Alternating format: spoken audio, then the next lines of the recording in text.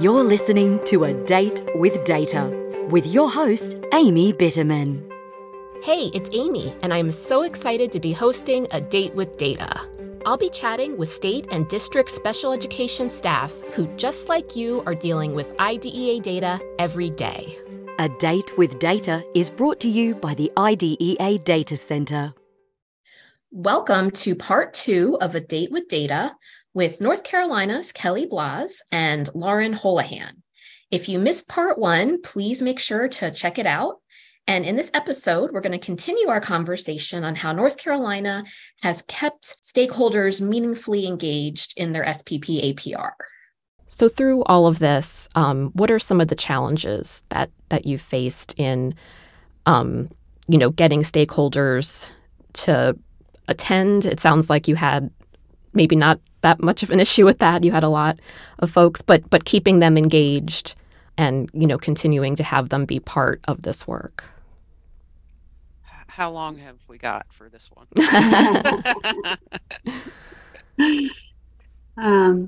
Well, I'll just start with the first one and then again pass it over to Lauren because there is quite a few challenges that we faced. But I would say our main one, and I think most states would probably agree with this, is parent involvement.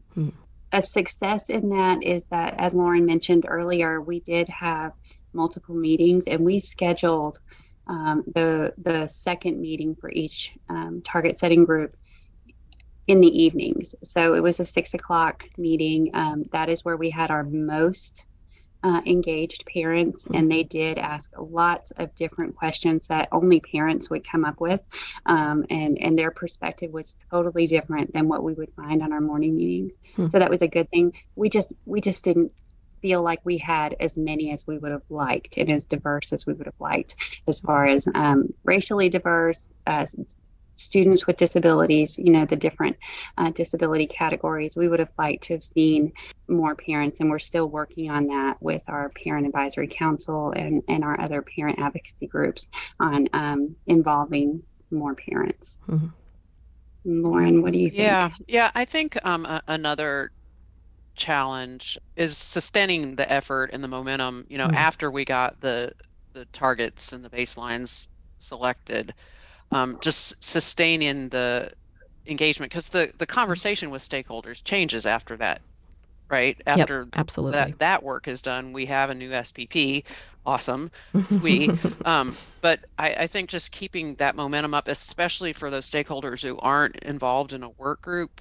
So we've been talking, Kelly and I and our team have been talking about how to kind of recharge that external stakeholder group, and ways for us to kind of plan a little bit further out in terms of talking about progress, thinking about some of the targets we potentially need to reset. Kelly, I wonder if you want to talk about just some of what we're experiencing in terms of multiple initiatives and leadership changes. And oh my goodness, yes. So, along with having this huge task of a changing measurement table and getting this information out to our stakeholders and having them work through that with us. And I'm sure many states are in the same boat, but we also had a lot of initiatives going on within the department. Of course, we decided to change our simmer as well. And so that was a huge change. We went from focusing on graduation rate to focusing really down on our 4th grade reading and the opportunity gaps between students with disabilities and non-disabled students, and between students with disabilities of color and students with disabilities who are white on our state identified measurable results. So that change alone is a huge shift in opportunity to engage all of our stakeholders, all of our districts, in understanding what that looks like and the engagement that they need to have there. We also did some major changes with our indicator 4, 9, and 10 process, as far as reviewing and revising their policies, practices, and procedures and what that looks like. And then there were some other division priorities that the PSUs needed to engage in that were very large compliance related things that they had to roll out. So there was just so much happening in the past 2 years that I know that there are times, and they have told us directly that there are times when they just feel overwhelmed by the amount of things that are happening and changing when it comes to data and priorities. We've also had significant staffing changes. Lots and lots of long-term department folks have retired. And so, training new staff and having them understand what our priorities are and getting everybody on board has been a huge challenge for us. And I'm sure, like I said, I think many other states are experiencing the staffing changes, at least if they're not experiencing all these other changes, which some of which we brought on ourselves, Lauren and I specifically. But you had long-term aspirations in mind. It's all working towards improvement and better outcomes. So I think one of the things that, especially as we've done some revision to how we think about and approach and address indicators 4, 9, and 10 and significant disproportionality, I think what we've experienced is quite a bit of isolation by our local directors of special education in their context. And those indicators and significant disproportionality, those data, we have a friend in an LEA that says that general education is writing the check that EC has to back, right? That it's general education policies and practices that are driving those particular indicators and significant disproportionality data. And yet the understanding of those requirements, what those data even mean on the general education side is pretty low. And so I think we've got a significant opportunity to do some capacity building with our gen ed stakeholders at the local level. Yeah, for sure. I think that's a common theme and something that I know in the special ed world, at least, trying to, continue to push harder to get general ed involved in all of it, but certainly, those indicators, they really need to be at the table and understanding and part of all of those conversations and decision making. Kelly, will you just talk about sort of the balancing act, I think the challenge of keeping the SPP APR the right size? Well, for us data people, right. There's a cliff that we often run up to and like, whoa.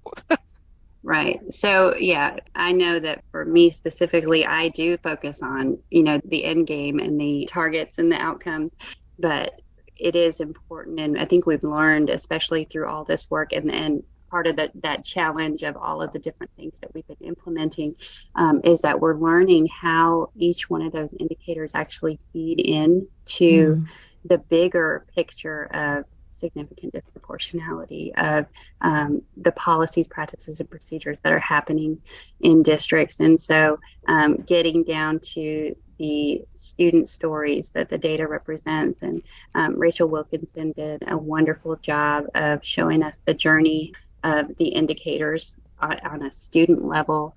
And so we are really trying to help our districts understand that all of these play a part together and that the outcome or the percentage that they're at the end is not as important as ensuring that they're meeting the needs of each and every student. Yeah. And through all of those kind of challenges that you talked about, it still sounds like there were a lot of strategies and lessons learned and ways that you dealt with those challenges and really faced them. And you shared a few of those. Are there other strategies that you have found to really help, keep stakeholders engaged that you can talk about?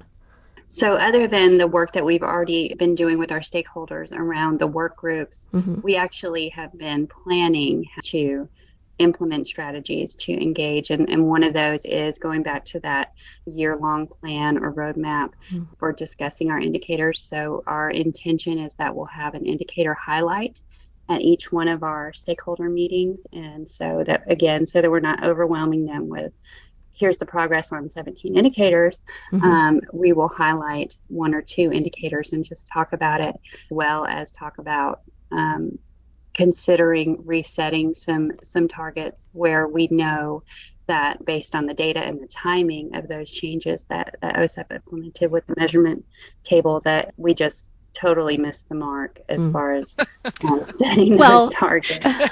I think example, indicator 3D. Yeah, right. Yes, but it was new, and I mean, I think probably all states missed the mark, and just you don't know what you don't know. It's going to take, a few years, as we've seen, to really understand and get what's happening and where you want to go. Yeah, so I guess what we learned in that was if you don't know and it's a new measurement,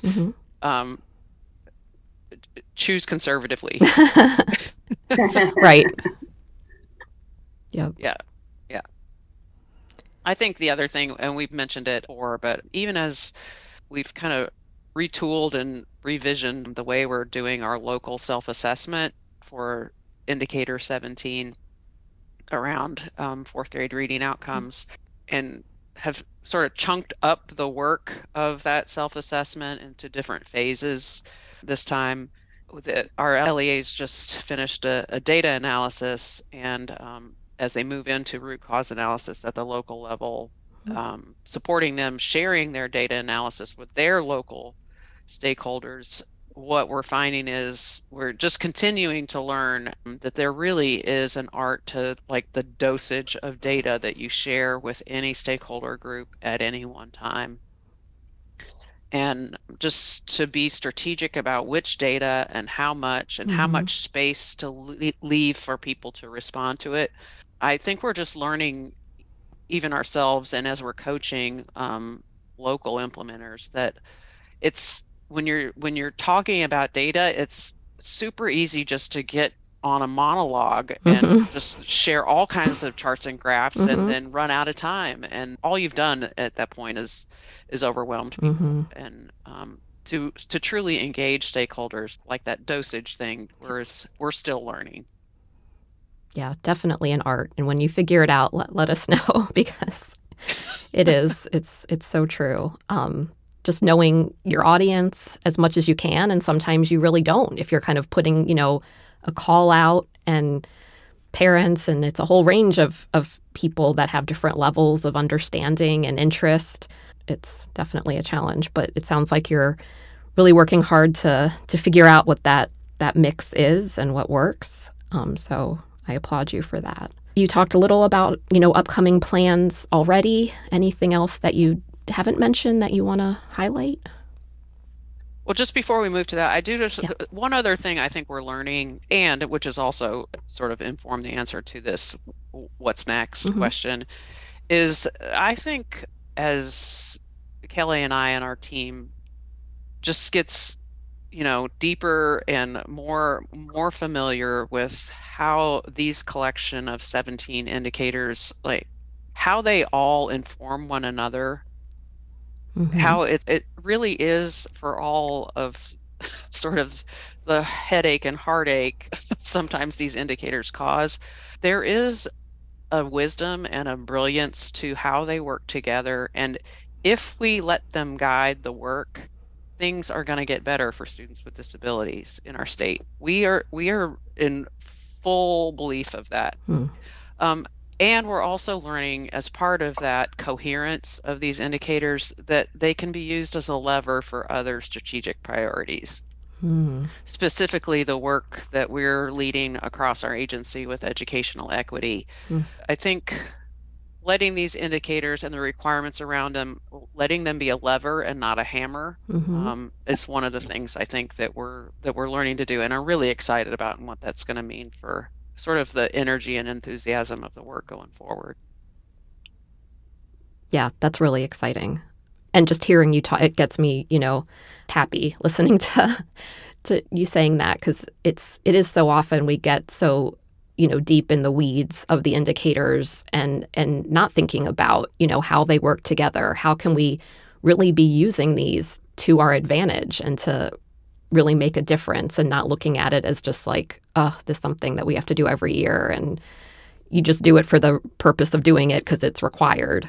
Right. We've even in our more giddy moments kind of thought about the SPP as our superpower rather than as our beast of burden, right? Yeah. Yes, it is. Absolutely. As far as our plans to continue engaging stakeholders, again, like we said, we really want to focus on increasing our number and diversity of stakeholders. And we just continue to add to our internal and external stakeholder meetings. And those connections that we're making are becoming more broad reaching. So just different advocacy groups that we maybe hadn't thought of before have been reaching out, and so that's exciting to us, and we're hoping to just see those meetings grow. And as we already said, we're going to be doing an indicator progress highlight at each of those meetings just to keep those indicators front and center, and really for them to understand the progress and how it works together with the other work that we present at those meetings around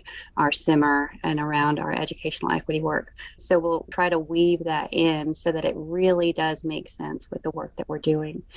And also, one of the things that we have been doing and will continue to do is that we will analyze all of our indicators by subgroups, even the ones where OSEP doesn't require us to break it down by race or by disability or by other subgroups. And we've taken advantage, probably too much advantage, but using tools like Tableau and providing dashboards to our districts so that they can see their data broken down in a different way, and they're not having to create their own charts and things like that of data that we already have. Lauren kind of had the light bulb moment as we were considering giving our districts their data for their state identified measurable result.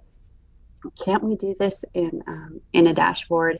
And once we did, it was life-changing, not only for us, but for our PSUs. And so continuing to provide data in an easily accessible, readable format, and then making changes when they ask for it has been super helpful. Yeah, I think we should have said at the beginning, I think one of our most important and cherished stakeholder groups is our local directors of special education. We do, in addition to our sort of formal external stakeholder group for the SPP, we have other formats for engaging those directors as a stakeholder group, multiple formats.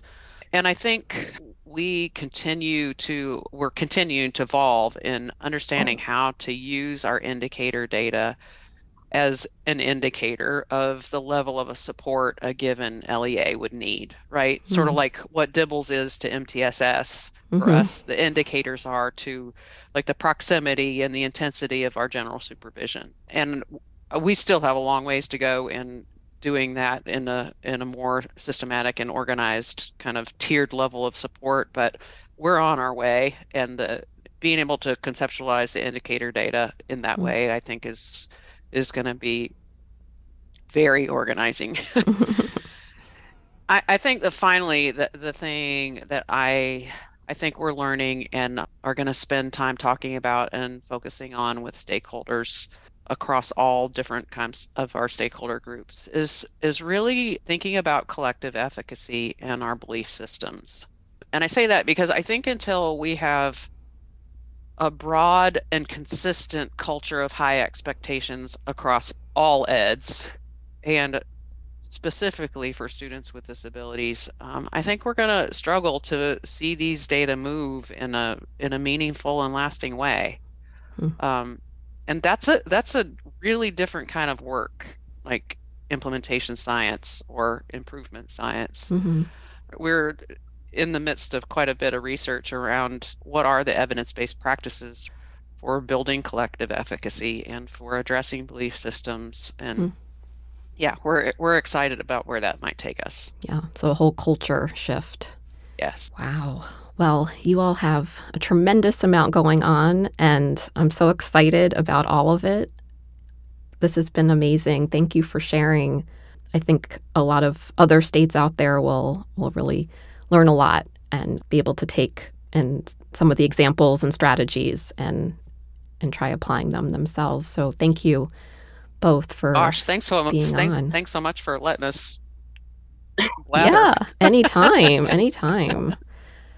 Thank you. Yeah, I think that any state that's crazy enough to do the kinds of things that our state has done in the past couple of years, we're here to support that. Yes. Wonderful. Thank you both so much for being on and sharing with us your SPP APR journey and how stakeholders have been a part of the process from the start and have continued and will be continuing into the future.